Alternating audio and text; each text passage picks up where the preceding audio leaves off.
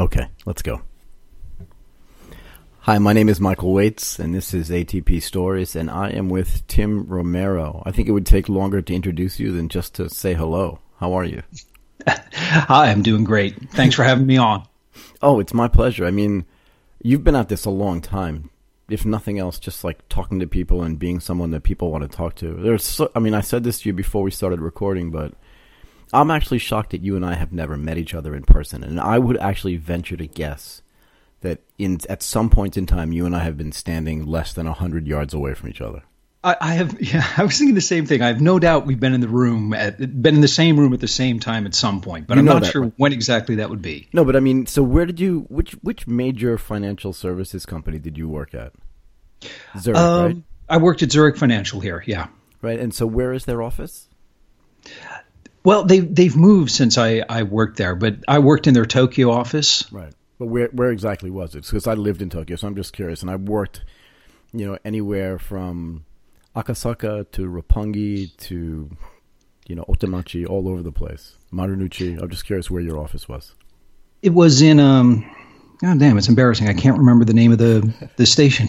But it was right in front of Keio Hospital. Shinanomachi. That strange, yes, that's it, Shinanomachi. And that strange red brick building with the giant arch in front of it. Oh, wow. Really? Did you live over there? I was going to ask you. No, at that time I was living in Ebisu. Okay. Yeah, so I've worked in Ebisu as well when I was at Morgan Stanley. Ah, right. Garden Place. Ebisu's a great place. I loved it. And, to be fair, when we moved there, what was it, 1990? God, I don't remember, 4 maybe? Oh, wow. So before the station, before Garden Place even went up? No. So maybe I have the year wrong, but we were one of the first tenants in Garden Place. Oh, okay. So we went there and built the trading floor and tried to break phones and all that other stuff that traders are meant to do. I don't think I ever actually broke a phone, to be fair. Excellent. So one of the things that I noticed when I read through your biography was that I don't remember you actually ever learning Japanese, but you got sent to Japan. I'm just trying to, if you could just go through the timeline with me just so I can be clear on it. Okay, sure. I first came to Japan when I was in college, just on kind of a lark. It was a series of coincidences. I ended up staying here, just visiting for a few months. I was, at that time, an aspiring professional musician, I suppose, and I ended up playing with a number of bands. I ended up signed to a record contract here in Japan. And so after I graduated college, I came to Japan to play music. And I did that for a few years.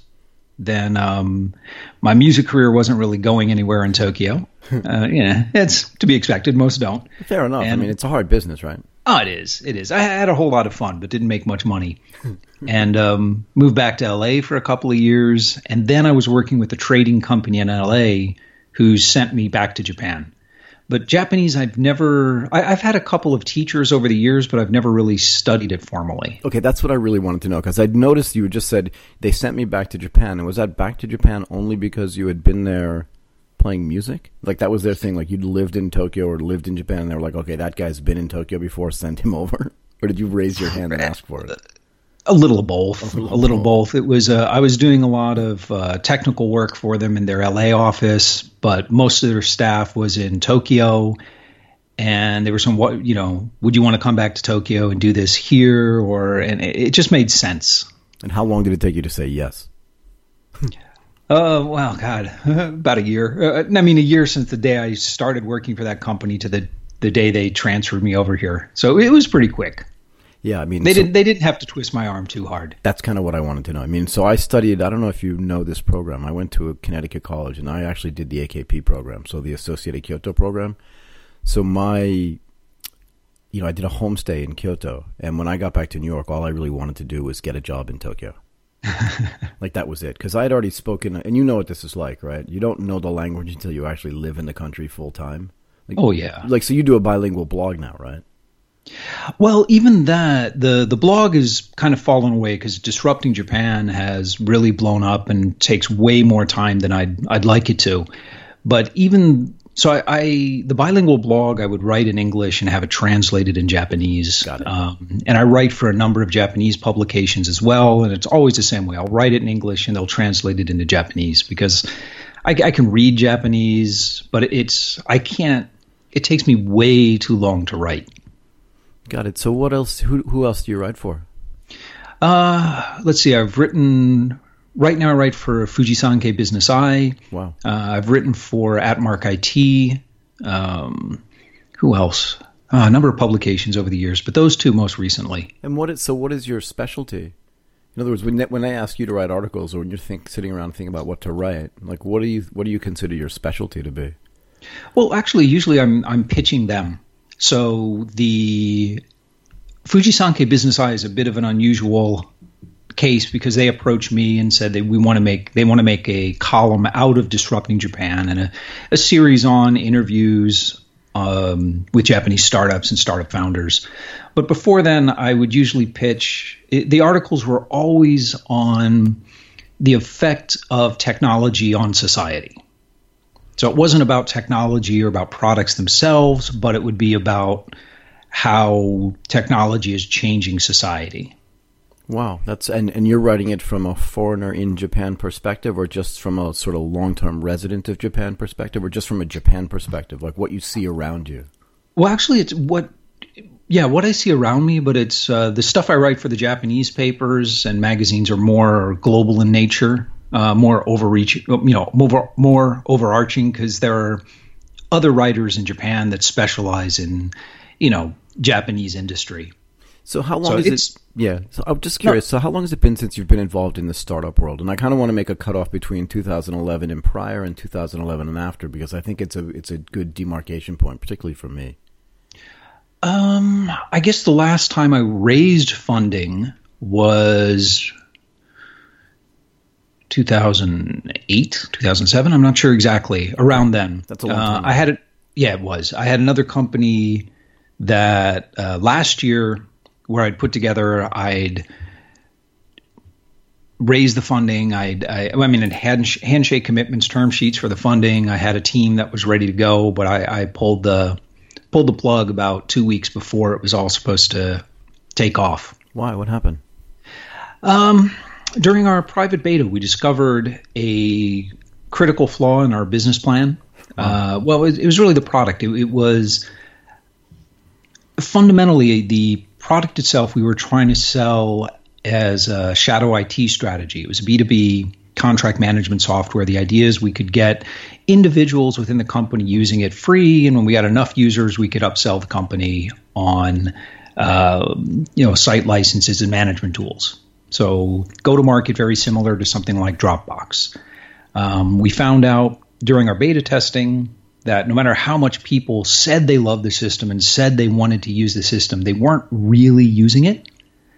And the reason, it's complex, but what I think it came down to was the fact that the benefits to using the system were long-term. They accrued over months or years. Right. So there was no immediate benefit, so people didn't really use it. So that works fine for a top-down strategy where you've got some CIO saying this is the right course for the company. We'll save this many dollars and make it so. But from bottom up, it just wasn't working.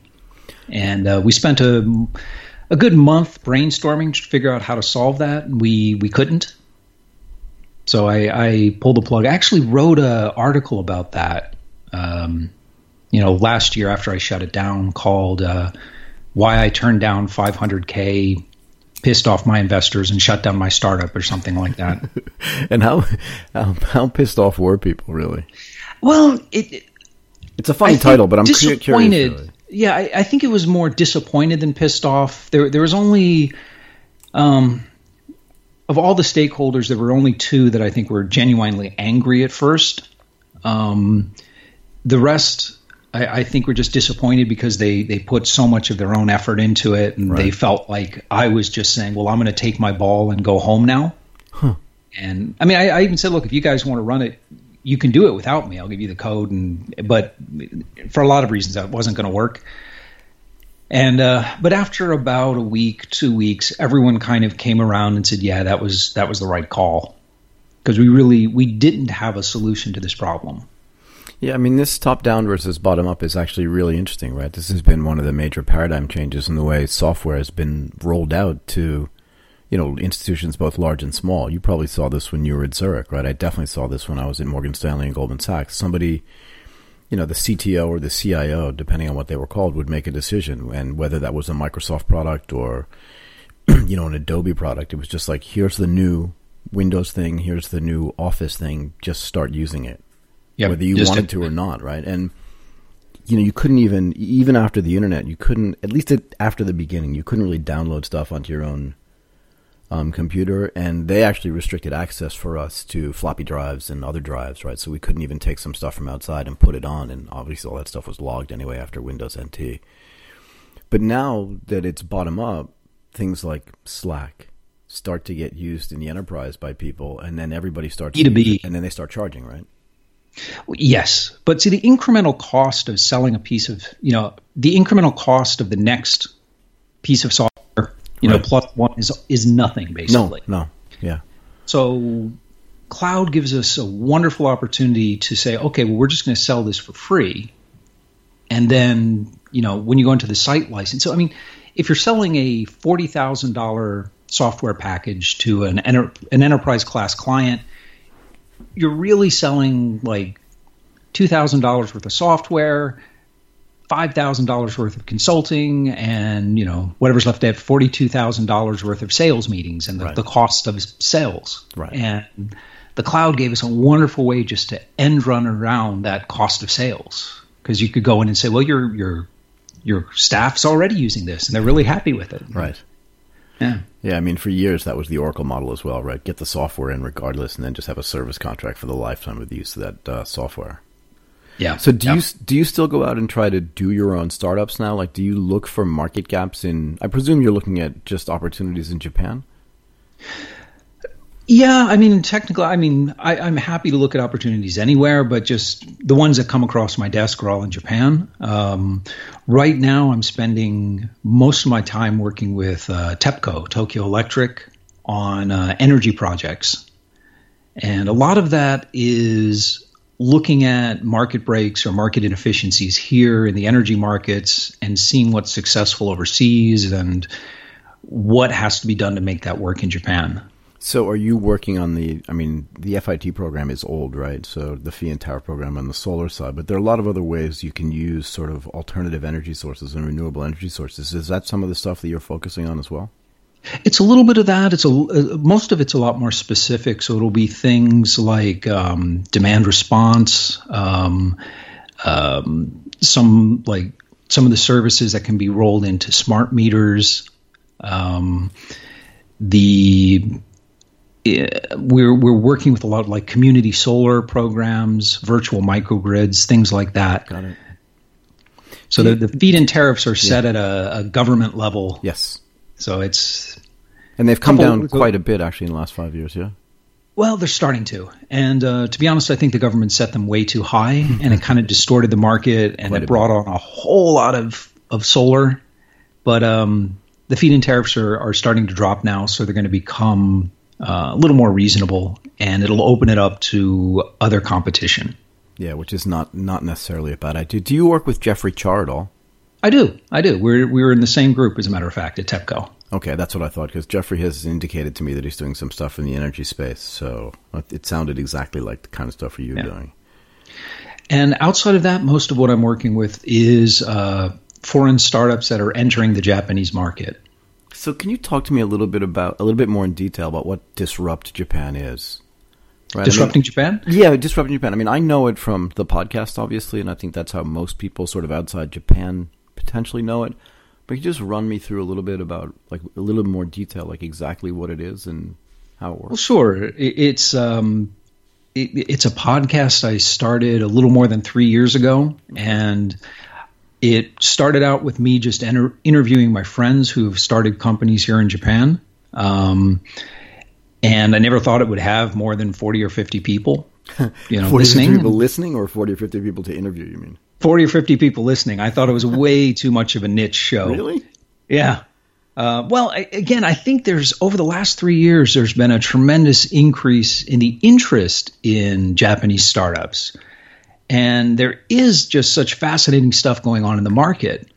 So once I got started, actually my first month I had 44 listeners the entire month.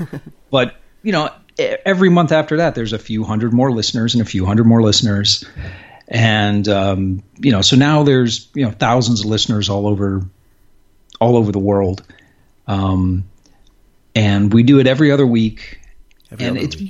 Every other week. I did it every week for a while. Was doing it technically professionally. That's how I was making most of my money. I had a full ad load and did that for about 9 months. And it got to the point where I was spending 70% of my time selling ads and doing reporting and, pitching ads, and 30% of my time actually talking to founders and doing podcast stuff. And I just wasn't enjoying it. So I went back to biweekly and let my sponsors sort of go away by attrition. Right. They just decided they weren't interested. They were as less interested than you were, basically, because it wasn't worth selling it. Well, yeah, and I mean it was, but you just weren't would buy for 3 months or 6 months, and they may renew or they may not. So what was it like? What happened over the past 3 years or 5 years that created? And I hate to use this word, but that just changed the game. What was the tipping point that said we're going to get really interested in startups in Japan? I mean, I have my own view, right? On I think to an extent, it was a spillover from Silicon Valley, and I think unfortunately, what it comes down to is kind of like money validates anything. So when there's a lot of money being invested in startups, all of a sudden all the media starts covering it, and people start creating events, and there was this critical mass of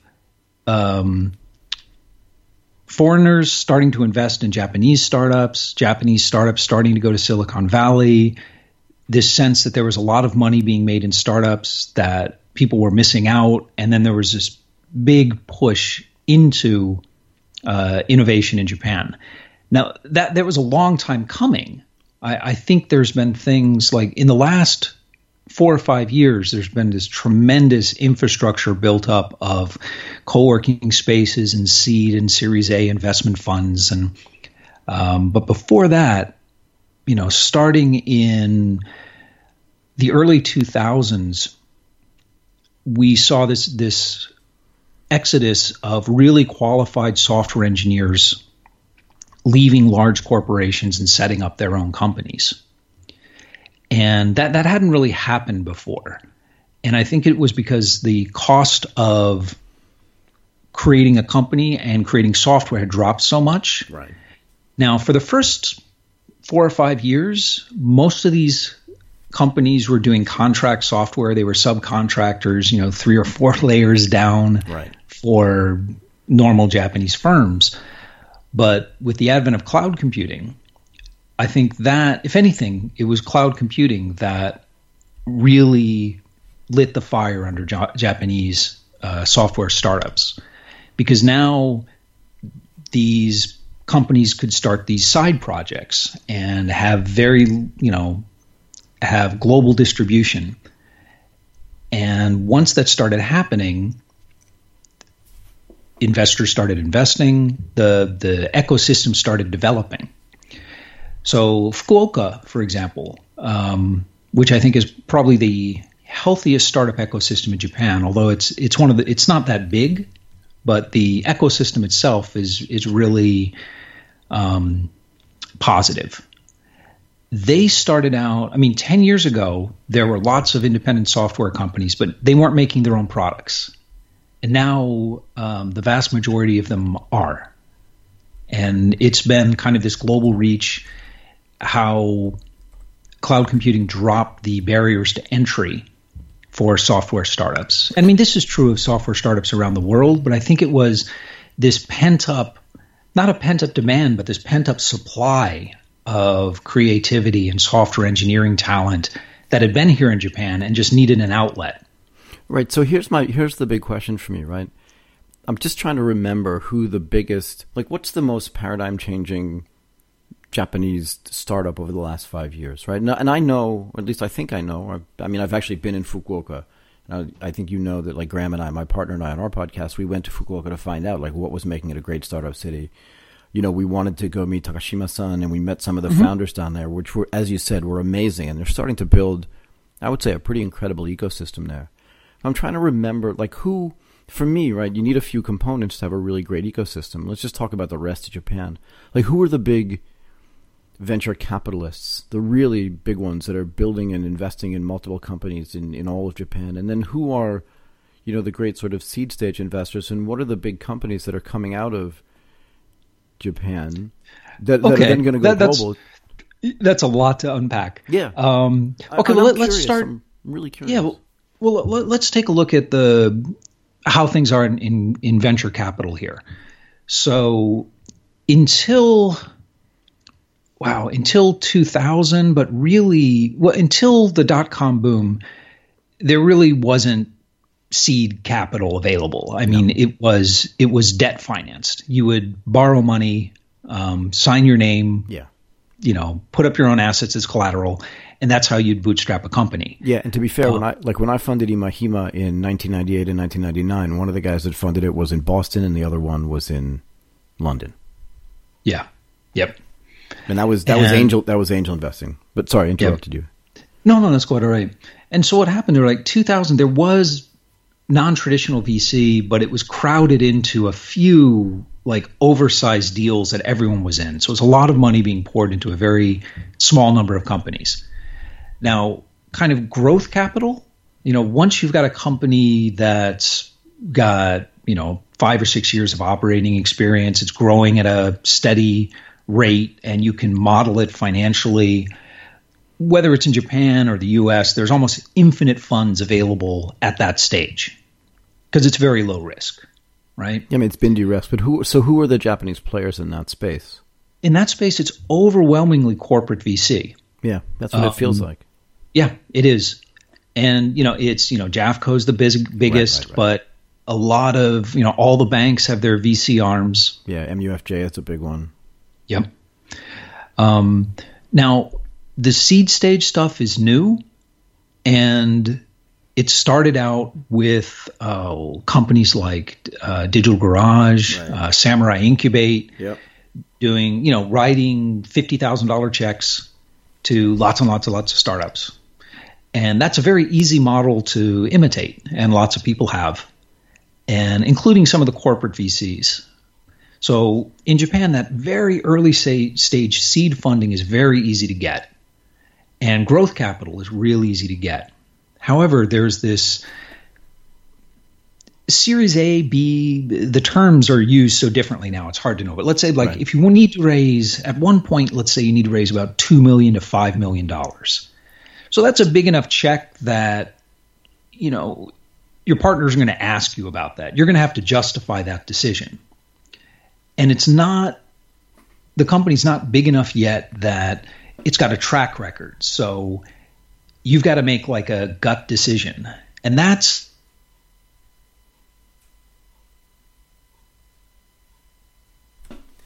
Tim, did I lose you? Shaped. You've got lots of seed capital available. You've got lots of, growth mezzanine capital available, but very little of that. Well, I don't know, very little, but it's very hard to raise that, $1 to $5 million round. Yeah, I feel like some of those companies are just going to mothers. It almost seems to me that's what's happening. Do you know what I mean? It almost seems like an IPO feels like, it's not like when Airbnb does an IPO. It just feels like, there's a mother's listing possible because the barriers to entry for mothers are just low, and that companies can do an IPO. But it just feels like a different animal to me. It feels like a funding round as opposed to going public. What is, in fact, James Riney, who runs 500 startups here, he was saying that an IPO in Japan is at a Series B in America. I think it's a Series A, but that's just my opinion. Yeah, it is a shame. I think a lot of Japanese companies go IPO way too early. They've got a lot of growth left in them. Yeah. And some of it is because it's hard to raise capital, but some of it, I think, is just cultural.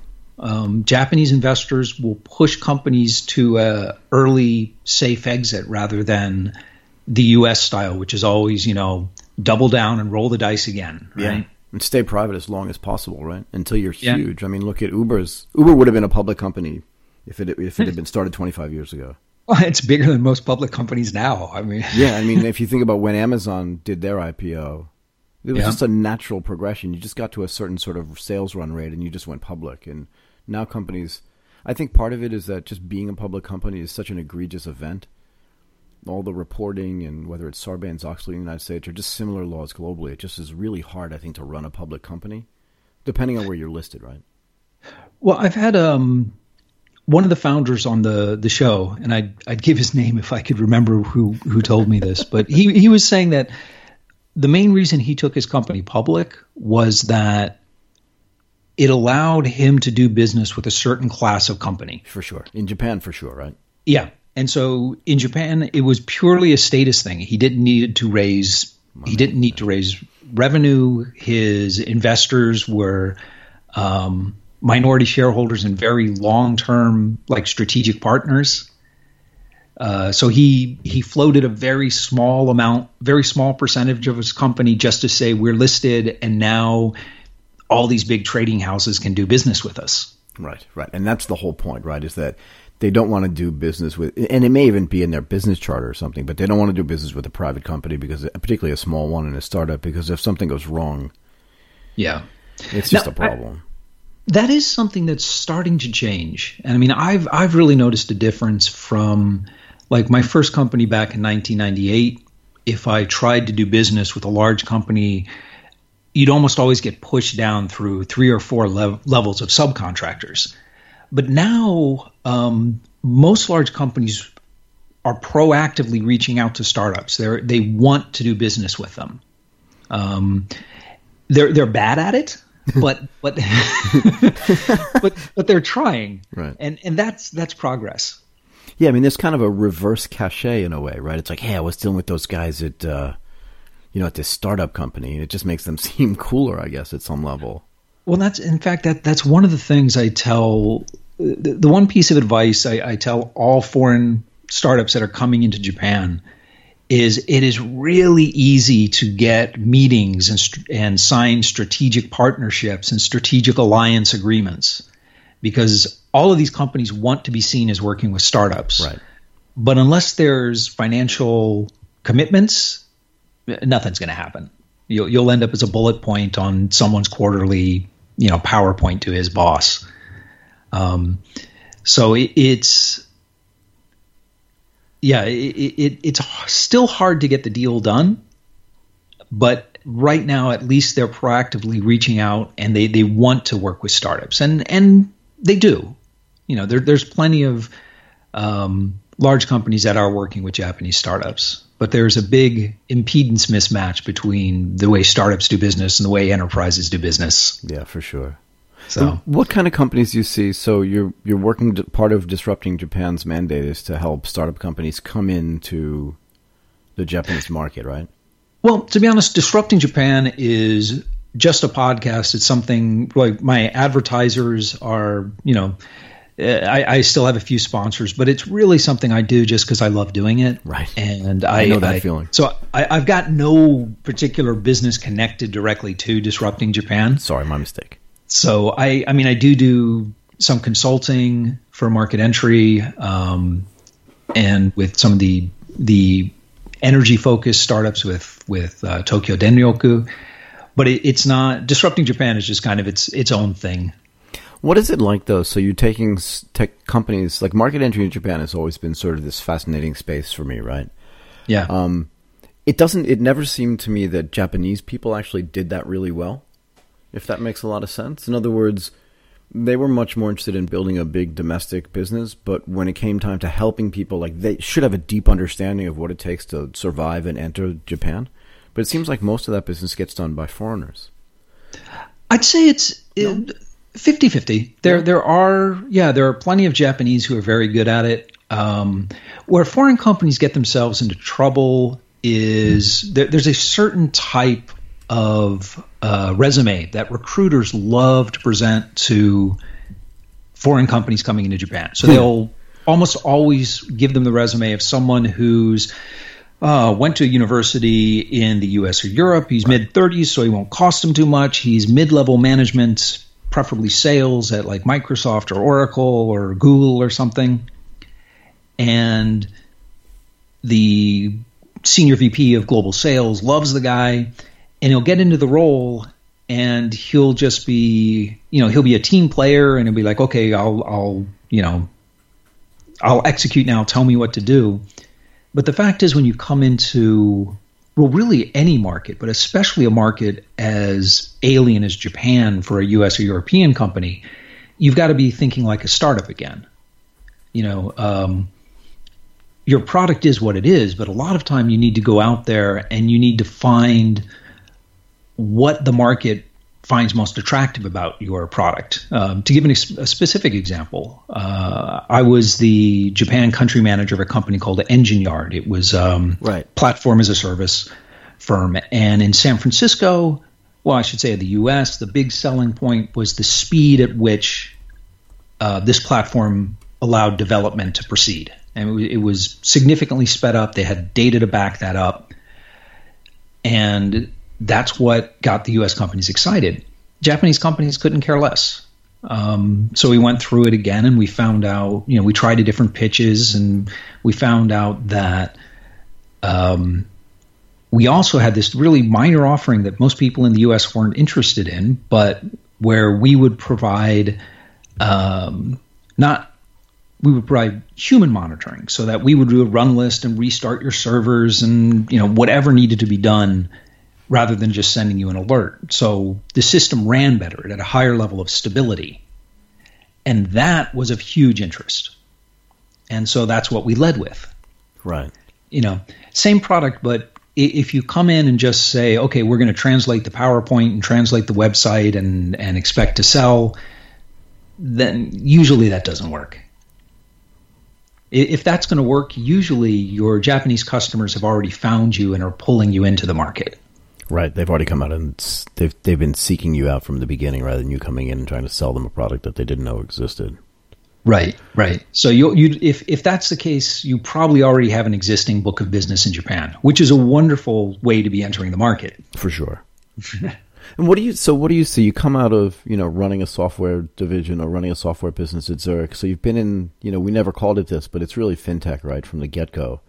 Do you still see a lot of opportunities in fintech in Japan? In other words, is it similar to other markets? And I guess the other question is, we see a lot of news coming out of Japan about acceptance of, cryptocurrencies, Bitcoin, the blockchain, and stuff like that in a way that we don't see in some of the other countries in Asia. And I'm wondering if you have a view on where that's going and how companies in Japan are going to take advantage of that.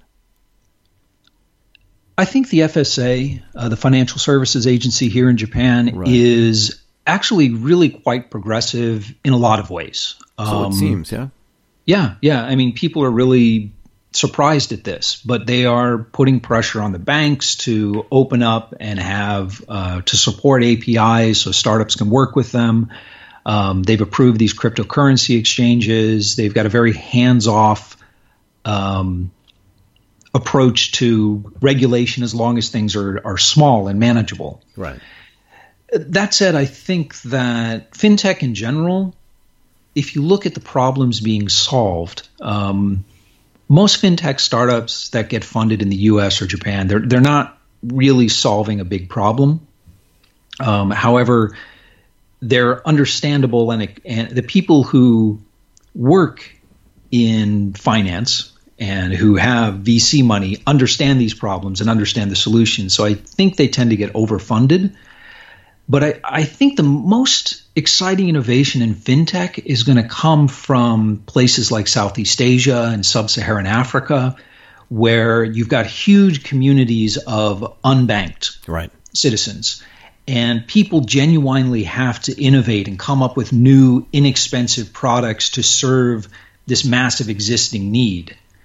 And I think those products will be truly innovative, and those products will be able to be brought back to the U.S. to serve the whatever percentages, it's like 12% or something of the U.S. population that's unbanked. Right. But I mean, and this is one of the beautiful things about, as you said, Sub-Saharan Africa, with most people not having access to a bank account, they're now using their mobile phones, and whether it's cryptocurrency or micropayments or microloans, it's opening up an entire new world of finance, which then leads them to an entire new world of potentially business starting and startups as well. Yeah, I think so too. Yeah, and I mean, I just think the stuff that's happening there is more exciting than what I see happening in the U.S. or Japan. It's not that there's not good innovation here.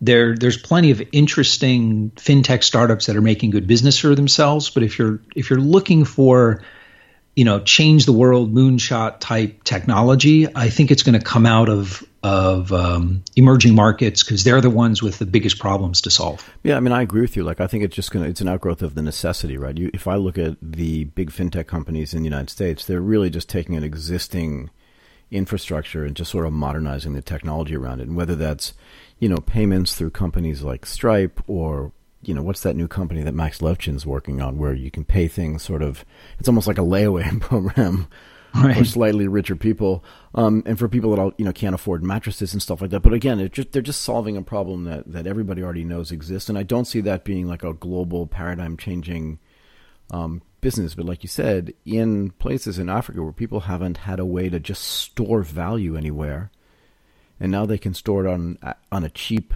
Android mobile phone. Wow, that's a really big difference because now people can actually pull themselves out of poverty, and you're talking about a massive amount of people. And again, it's not just there; it's in China as well. And also fintech more generally. Some of the both in the markets in sub-Saharan Africa and Latin America, even providing insurance products like crop insurance has been transformative. So I don't know. I mean, it's not as sexy, and it's certainly not as well financed as some of the fintech and cryptocurrency companies in Asia or the US. But I think long term, there's going to be more innovation and more exciting stuff coming out of those areas. Yeah, I mean, I think crypto is going to play actually a big role in the development of micropayments, microloans, and, as you said, the insurance products, because the decentralized nature of the crypto product, and I'm not talking just about the money that's associated with it, so the Bitcoin, Ethereum, and all that other stuff, but just the platforms themselves that allow a little bit of decentralization. It's going to mean that no one particular entity is going to have control, and that's good and bad, right? But I do believe that that's going to lead to sort of groundbreaking developments, and that gets me back to something we were addressing earlier. Again, just something that's super interesting to me as a guy, and people who listen to this podcast know this, and I mention it often. I moved to Tokyo in 1990. I went to Dosha in 1985 and 1986, and, I left in 2011. So I have a very long history there, and I just keep looking and trying to figure out, with all the talent there, besides SoftBank, right? And SoftBank is a just completely different animal. And it always has been. Masayoshi Son and his team, these are not normal people, right? Right. But I'm not so enamored of this big fund that they run, like whatever. But the man as an individual has just been insanely amazing since, he started investing in Yahoo 20 years ago. Oh, I agree. I mean, there's always, at any one time on the planet, there's like 10 businessmen of that acumen. Like Richard Branson is another one. I mean, there's just a handful of guys that are brilliant at what they do. Yeah, and he's one of them. Yeah, and Miyoshi Ken, who's his right-hand man as well. Like, these guys are amazing. But I'm just struggling to understand, like, with all the talent there, what's the next big thing that's going to come out of Japan? Right? That's what I look at when I try to figure out, I'm a startup guy as well, right? And I'm trying to look at, I see all the funding opportunities, the big banks, the corporate venture capital. Like I said, I've been to Fukuoka. I know the guys at B-Dash. I know East Ventures is a big deal. I mean, DNA runs their own, the Incubate Fund. I know Akaura-san and Homa-san and all these guys. What's the next thing, right? So DNA was one of the original, startup companies. Gree was as well. But what's next, do you think? Like, you're there. Like, what are you seeing? What I think the biggest change, and again, like transformative change, there's plenty of amazing startup companies in Japan.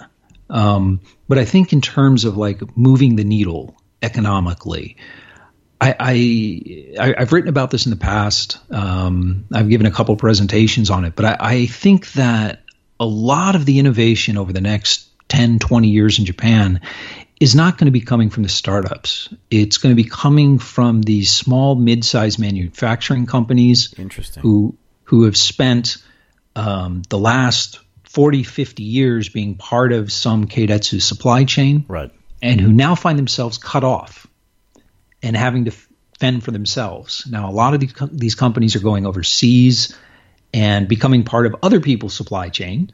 So, for example, the iPhone's supply chain, after China, Japan has the most companies that are part of that supply chain. Sure. And some of them are really large, but most of them are these small, mid-sized manufacturers. But I think some small percentage of those mid-sized manufacturers are going to take these techniques, these startup techniques, and learn to productize and learn to create products and to market internationally. Because if you've got a company that's, 100 people, 150 people, it's not that big. Nope. A charismatic leader can turn that company around. And I think just when you look at the macro numbers, the investments in startups, it's important. There's a lot of innovation and creativity coming out of it, but it's just too tiny a fraction of the total GNP in Japan. Whereas half the employment and half of the GNP is coming out of these mid-sized companies. So I think that's going to be a driver of innovation. I think Japan is going to have a fundamentally different model of innovation than we see coming out of the U.S. Yeah, I don't disagree with you, and I think you make a really good point about these SMEs, right? I mean, and some of these companies are actually public companies. Most of them are private companies, and I wonder, from an investment standpoint, are these investable companies, right? You're still talking about, I would say, third generation now, but maybe end of second, beginning of third generation owners of these companies. And if they want to grow overseas, do they have enough capital to be able to do that? And if they don't, does that turn those into sort of private equity deals? You know what I mean? In other words, I'm not sure what structure. Right? Yeah, I'm not sure what structure it'll take. I think one good example of a company like this structurally is Seven Dreamers. What's that? It was a company spun out of a family-owned business. The third generation, the son or the grandson of the founder, instead of simply taking over the reins of the family business, wanted to do something more creative. He took the technology and they spun it out into a new business, and then they funded that. So they might structure it as corporate spinouts. They might structure it as private equity. Japanese, most of these companies are family held, and even if they're public, the shares floated, or it's a tiny. So culturally in Japan, there's a real sense of not wanting to give up that control, right? That might play into it. So it might be that the growth is slower. But I think it's going to be a uniquely Japanese model. And I don't think, we'll see how that plays out. Yeah, I'm not sure structurally either. It could go any way, but yeah, it's tough to invest in them. Though I guess the best approach would be to watch closely, see who's successful at productizing. But it'll have such a different structure than traditional startup investment, where you've got people who look for seed. It'll be closer to private equity, I would guess. Yeah, that's what it sounds like to me.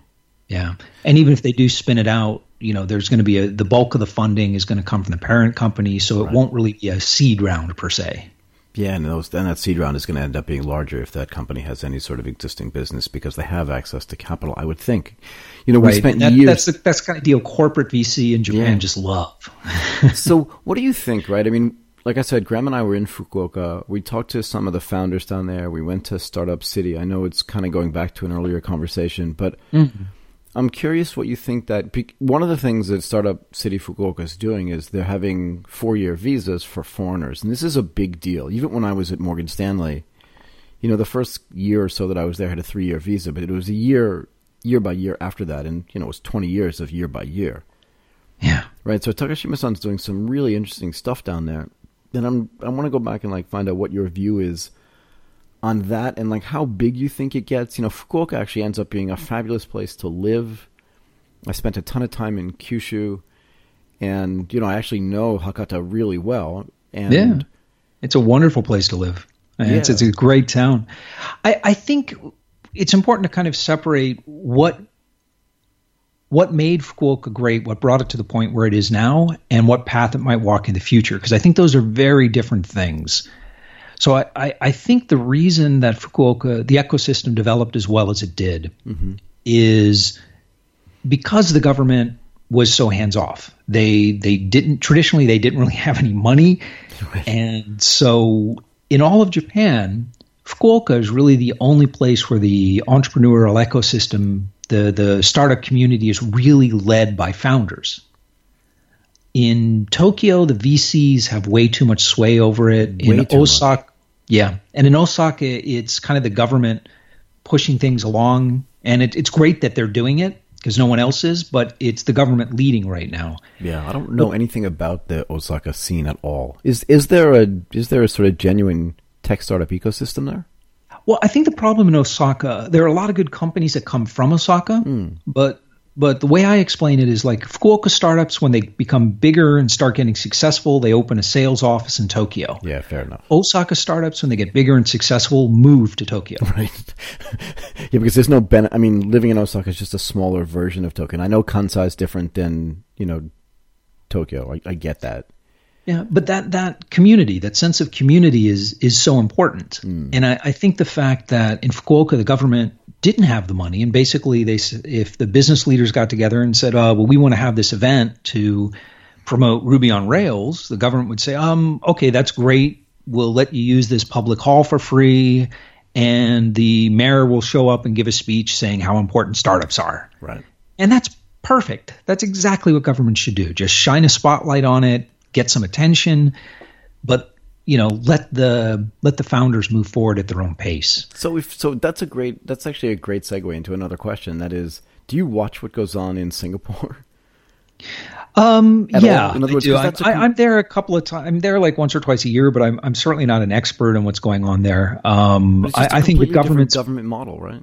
Yeah, I at first when they started doing this, 4 or 5 years ago, they just pouring so much government money into startups, I was kind of thinking, well, this isn't going to end well. This is just going to blow a bubble. But, they're managing it a whole lot better than I or anyone else I think imagined they would. So, good luck to them. Yeah, I mean, I give Singapore a lot of credit, but I do think, like you said, well, actually, I'll put those words into my mouth, right? I think that there is, and that's as a favor to you, because I don't like when people do it to me, and you didn't really say it, so it's not really fair.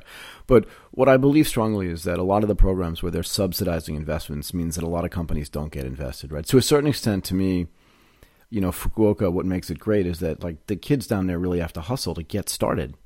Yeah. They really do. Very much so.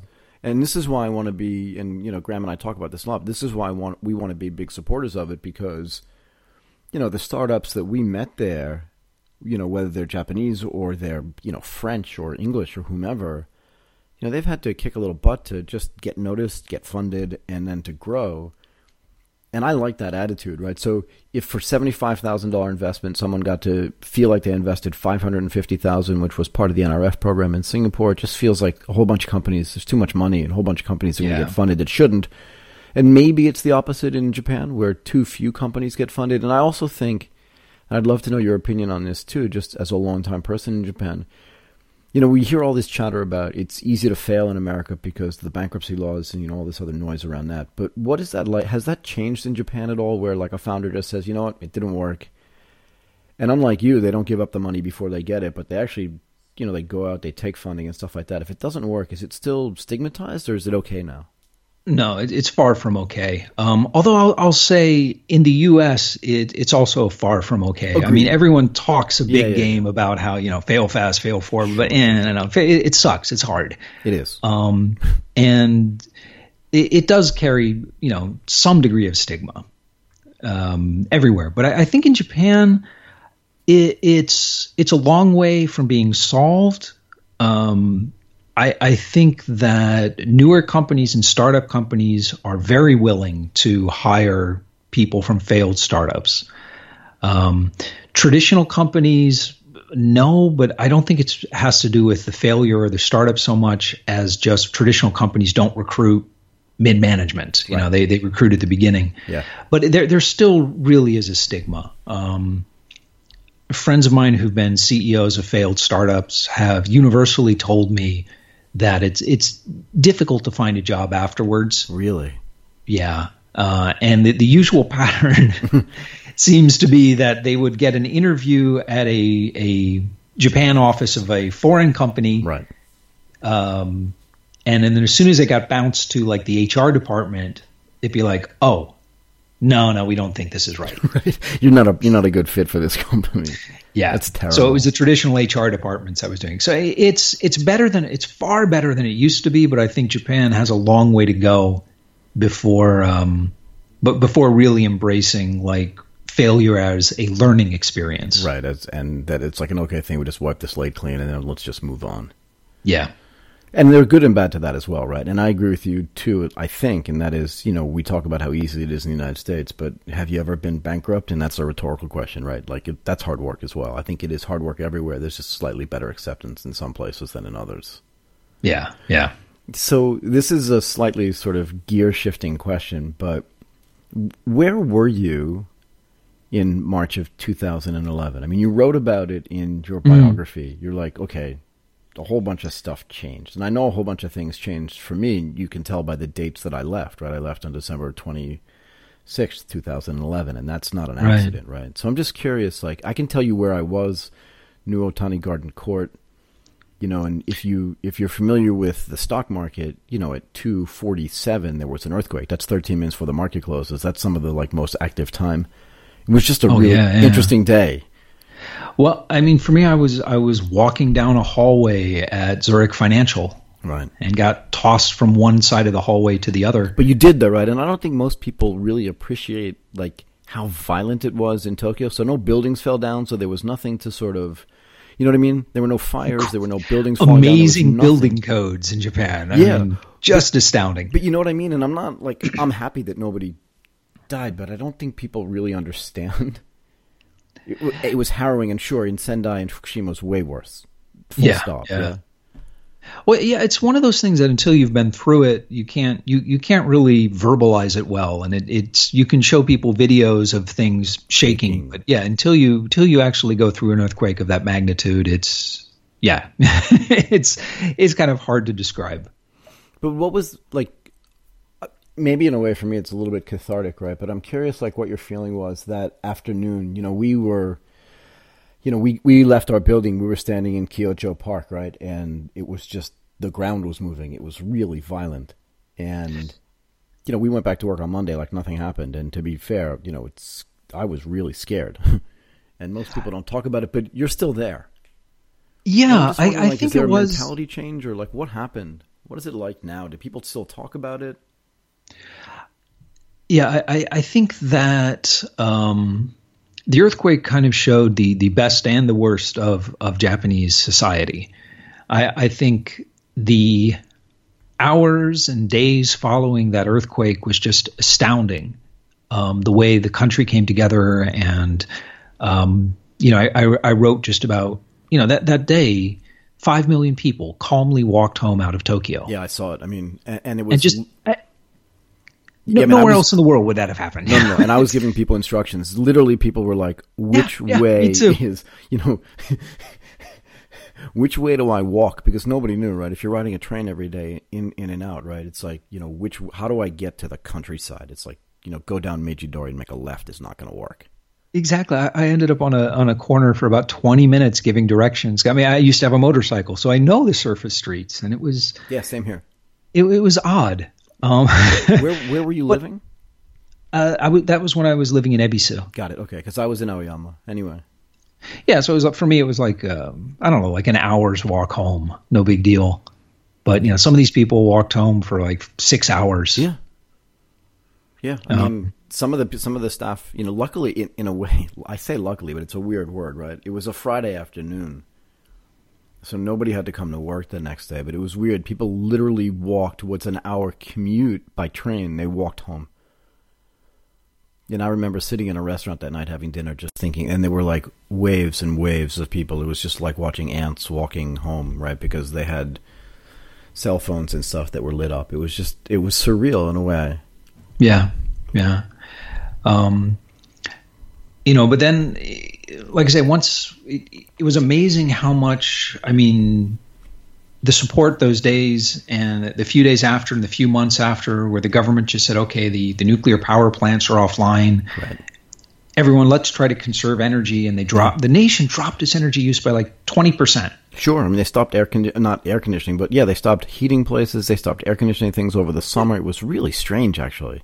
Well, just because everyone was like, we want to pitch in and make this work. I think, though, the sad thing is, as that enthusiasm and the news cycle moved away from it, there's a lot of work that still needs to be done in Fukushima, and attention's kind of drifted away from it, and that's a shame. Are you familiar with a man named Carl Sundberg? No, I don't believe I am. Yeah, so Carl was the guy that I worked with at Morgan Stanley, and he was deeply involved in technology, but he was an ASIJ kid, if I remember correctly. So Carl, if I get that wrong, please forgive me. But just like a long-term Japan guy, and like one of the hardest working, sort of committed to Japan things. He's moved, I believe, to Fukushima and building businesses. I think one of the things he was doing was building a data center, but just a whole bunch of tech, moving it up there so that, trying to rebuild and help the community there as well. And that's fantastic. Yeah, and then do you know the Safecast guys? Yeah, of course. They've been on the show. Okay, so I was in actually Peter Franken's office, and I talked to, what's his name, Sean Bonner as well. They've been on my show too. I just think what those guys are doing is just amazing. Yeah. And to none of their own benefit, to be fair, right? But it's this type of stuff that I like to highlight because, like you said, once the news cycle dies down, nobody pays attention to it anymore. And I still think there's a lot of stuff that's happening there that people should talk about. And that I know that's outside sort of the startup realm, but even so, Safecast itself started from nothing, and they've built it into a really interesting sort of concept. I don't want to call it a business because they're not making any money from it, which is neat. But just the tools that they're building, the data sets that they're building and stuff, I think are really interesting. Yeah, I think their approach on citizen science is very important. It's kind of the relationship between governments and citizens in terms of science is kind of flipped, where before it used to be that only governments could afford to deploy pollution monitoring and weather monitoring stations. But now the technology is so cheap, the government can't afford to deploy 2 million pollution sensors. Right. But a community working together and everyone putting one up on their house, that's affordable. Right. So, I think the future is going to look very different in that way. I love what the guys at Safecast are doing. Yeah, so do I. And I try to promote them at any opportunity because I think that, it's so selfless as well, right? They're spending a lot of time, building things, and they're not making a ton of money, if any money, from it. And I just like to talk volunteer. Yeah, I just like to talk covering about costs. I just like to talk about it. Anyway, just the last thing. Do you invest in companies as well? I invest, but I don't consider myself an investor. Yeah, fair enough. I mean, but it's the same way you can bake a batch of cookies. That doesn't make you a baker. Yeah, for sure. And to be fair, I can't bake at all, so the analogy works perfectly for me. But I invest in companies that I'm friends with. I know the founders closely, or there's some very specific value I can add. But I don't generally go out and hear pitches or anything like that. I was just curious. Yeah, really curious. Look, I mean, this conversation has been really fascinating for me. I mean that really seriously. Because in my mind, I was just trying to sort of put normal startup ecosystem structure around what's going on in Japan. And, I haven't lived there for 6 years, so I don't really know. But I think what you're saying is that it's not developing the same way. And at least the expectation is that it won't develop the same way at all. But it doesn't mean there aren't opportunities there either. And I like this whole concept of, sort of old line SMEs then spinning out businesses that become sort of separate entities. I hadn't thought about it at all. I really think, and I'm the minority, and I'm a minority in this opinion for Fair sure. enough. But I think that there's plenty of interesting software companies and plenty of interesting investments here in Japan. But I think that this SME or the mid-sized companies, just the dynamics of the Japanese market is very different history, different state than the U.S. So I think it's natural that it will evolve differently.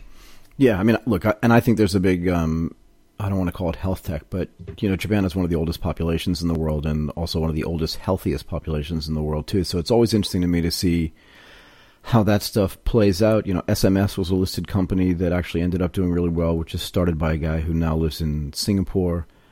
But I think there's a massive opportunity there, which we didn't have an opportunity to talk about. Maybe we can do that next time. But you're right. Just structurally, it's very different, remains very different. And even, with the large pool of capital, which we've been talking about for decades, that remains in the postal savings, entity, it's just nothing's going to happen to it, it seems to me. Like, that could be the largest sovereign wealth fund in the world, as opposed to what's going on in Norges Bank, where, a country of 5.5 million people have $1 trillion, essentially. Japan's kind of the same way, but it doesn't seem like the economic impact is going to be the same. Yeah, it's and that's not a question. That's just a comment for me, because we used to hear. No, for I years, agree totally. I think it's widespread beyond the postal saving system. Agreed. That's just the thing that large people Japanese know. companies are sitting on a ton of cash that they're terrified to deploy. Correct. But it have been for decades, right? I mean, I don't think it's a big surprise to anybody. It's just interesting to me that that's never going to change. Because it could. Because it could. I don't think it'll change in the short term. I don't think there's any force that'll force them to change in the short term. But yeah. I think if it can be de-risked enough, I think it will change. And the thing with change in Japan is, when it comes, it happens incredibly fast. Sure. And Japanese industry and society can take a very long time deciding to change and getting ready to change and putting the pieces in place to change. But when it happens fast. Yeah, I mean, I don't want to make an equivalency, but I think someone once said, like, it takes a really long time to go bankrupt, and then it takes no time at all.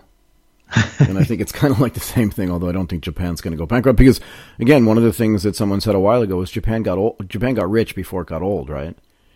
Right. And there are some countries out there that are getting old before they get rich. That's a bigger problem. I don't think Japan has a funding problem, and it's a very healthy country too. So we'll just see what happens. But you've given me a great insight, actually, into how it's just so different. And I should know, right? But even just being out of the country for a few years, like I said, this whole concept of these SMEs spinning stuff out is just really interesting to me. I need to do some more thinking about this. We'll see how that plays out. Yeah, but I've enjoyed our right? conversation as well. Yeah, I think so. I mean, Japan's a unique place. Yeah, and I don't think that's going to change. That's even an okay thing to say. Anyway, look, I really appreciate your time, Tim. Well, thanks for having me on. And can you just tell, like, just for people that are listening, and it's my pleasure, but for people that are listening, what's the best way to reach you, to follow you, all that kind of stuff, all that kind of good social stuff? Easiest way to find me is Disrupting Japan, disruptingjapan.com, or you can follow me on Twitter at Timothy, Timoth 3Y. Timoth 3Y. 3Y. Wow. It's pronounced Timothy. It's a silent 3. Okay, I'm going to try to find that when I hang up. Anyway, this is Michael Waite's Asia Tech Podcast Stories. I want to thank Tim Romero. Tim, this has really been awesome. It's my pleasure. Cheers.